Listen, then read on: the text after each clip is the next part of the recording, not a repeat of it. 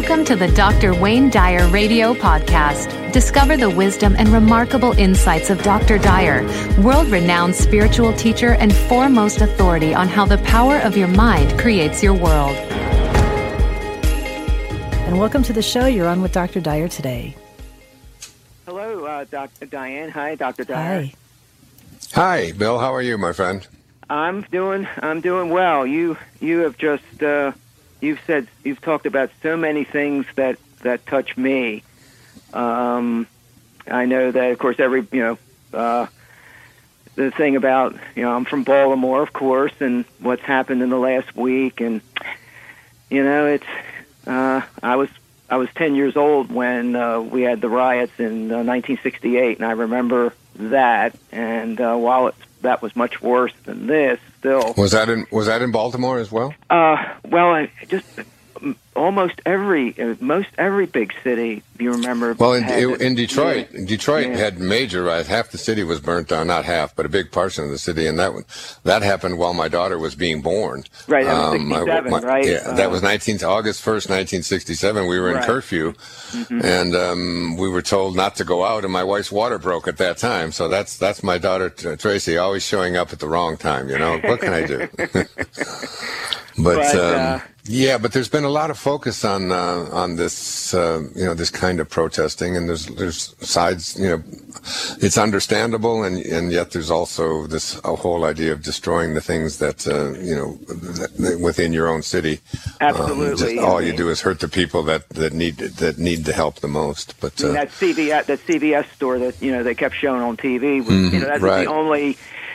I mean, there were like 25 liquor stores in the neighborhood and a CVS. That's just out of balance completely. So,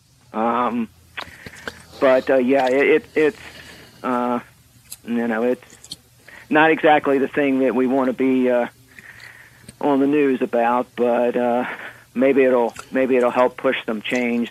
It definitely will, things. Bill. This infinite consciousness is everywhere. I mean, there's no accidents in this universe. This is all of this is a way of bringing more attention to the way that we deal with people who don't have very much in our society. Right. We just aren't very good to them, and we aren't very nice to them. I've just located a woman who was on a show. Her name is Harriet Cleveland, and she lives in Montgomery, Alabama. And she was one of the people that was put into jail for 2 weeks because of a parking ticket, or she didn't have insurance, and she got a ticket, and then the price of it was more than she could pay. And then she got so far behind because they kept adding fees, and then it turns out, that she spent 2 weeks in prison, and I located her, and I'm working on writing a book with her about exposing the kinds of things that take place especially in our inner cities, and the way that we treat, people who are poorer and so on. That, a lot of these smaller communities all around the country, they criminalize their entire population by just giving them, crazy, insane tickets and then throwing them in jail and making them indebted to their governments. Bill, the thing that I've had the most difficulty with in trying to understand humanity and how we deal with each other in my lifetime is man's inhumanity to man. It is just very difficult for me to understand how the police could take this young man, this Freddie Green, is that his name? Gray, yeah, and have him. Have him shackled and thrown into the back without putting a seatbelt on him, and it's like, why do we have that when our original nature is kindness and love for each other, and yet we've just sort of abandoned all of that in the name of using violence as the way to treat each other? Why, especially do our governments who are elected people, who are elected for the purpose of protecting and caring for all of us, they become like criminals themselves, making people, into criminals by creating all kinds of legislative roadblocks to their being able to live peacefully and to have love. No matter what you think about what they should be doing or shouldn't be doing, no matter what you think about food stamps, and no matter what you think about poor or Medicaid or any of those things, what about the love in our heart for our fellow man, whoever they are? I mean, for people to call themselves even Christians, and they forget that Jesus' most important words were to love the people that think of as your enemy, to only have love in your heart. That's what divine love is. And how we can justify the ways that we treat the less advantaged in our society. We've got to come from a place of divine love. We have to. And I believe that this is going to. I just give applause to the people there who are bringing attention to this, and and ultimately, police departments are going to have to realize that.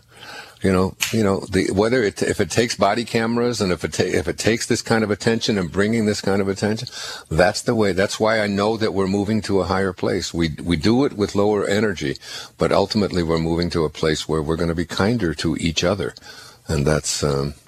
So I'm not so much concerned about revenge, and getting people convicted and thrown in jail. Right. I'm much more about forgiveness, but creating a sense of kindness and seeing the unfolding of God in every single person. If you're a police officer, and there are many police officers, far, far more, who really do live from that place, that higher place of consciousness, Right.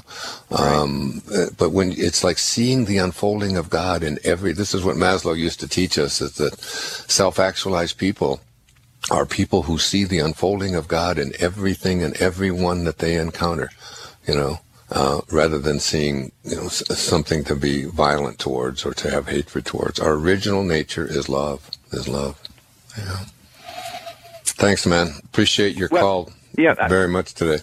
Yeah, did you have something else? Oh, yeah.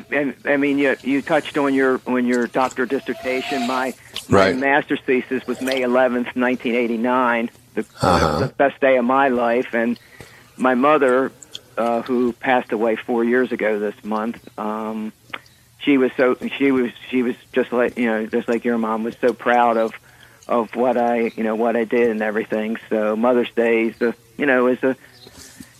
I think a lot on that day and everything, and about her and everything. Now. I do as well.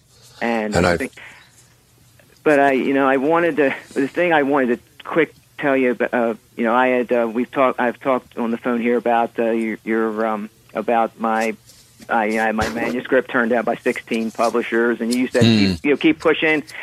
But I think what I'm feeling now is a little bit of more of a sense of fear about my finances, because of course I had the job situation where I left the job, and getting something else has been a little bit difficult and everything. And I guess although your opening gave me a lot of inspiration, because it's like, I'm a historian.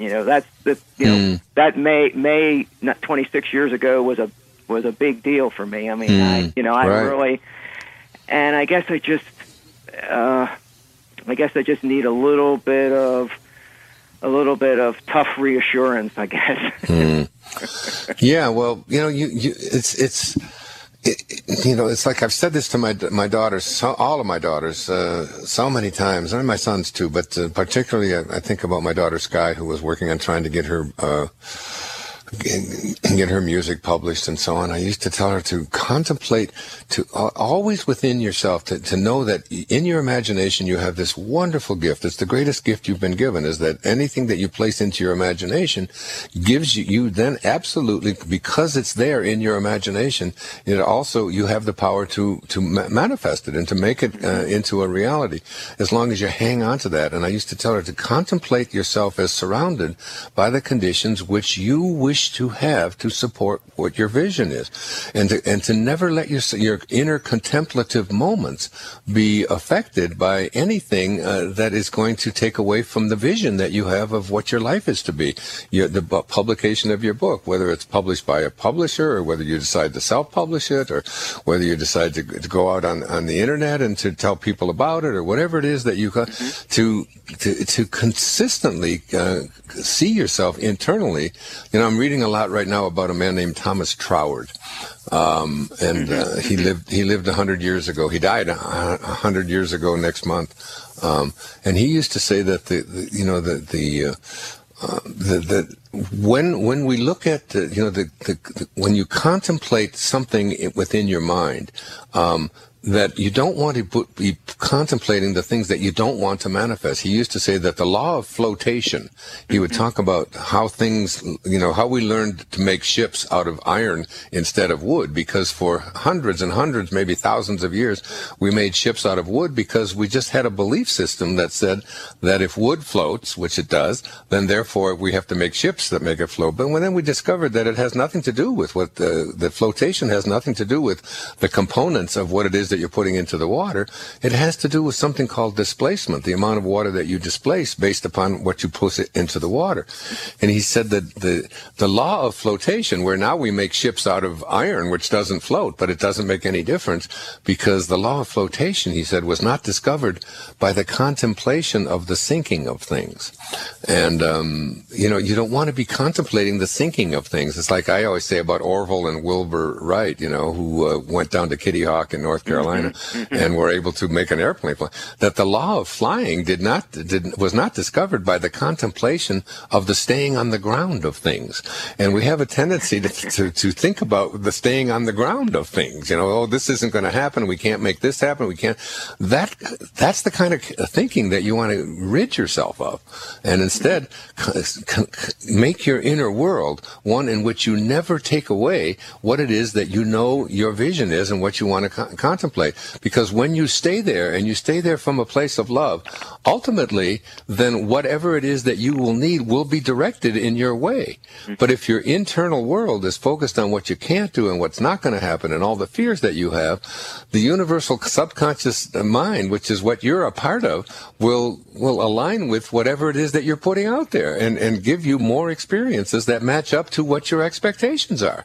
And if your expectations are that things aren't going to work out, and this is going to be, and I'm going to be poor, and I just and nobody's ever going to publish my book, and you get all of that crappy thinking, going on, the universe just keeps sending you more validation of what it is that you're putting out there. Mm-hmm. And all I can say to you is, and I don't know if you've read my book, I Can See Clearly Now. Absolutely, I have it, yes. Yeah, it's really based upon just a look at, throughout my entire life, all of the significant changes that I was able to make in my life, which brought me more of the things, not only in my writing, but more of the ancillary things, like the finances that came with it, and all of the nice things about having all of that happen, and so on, all showed up because I never contemplated it not working out.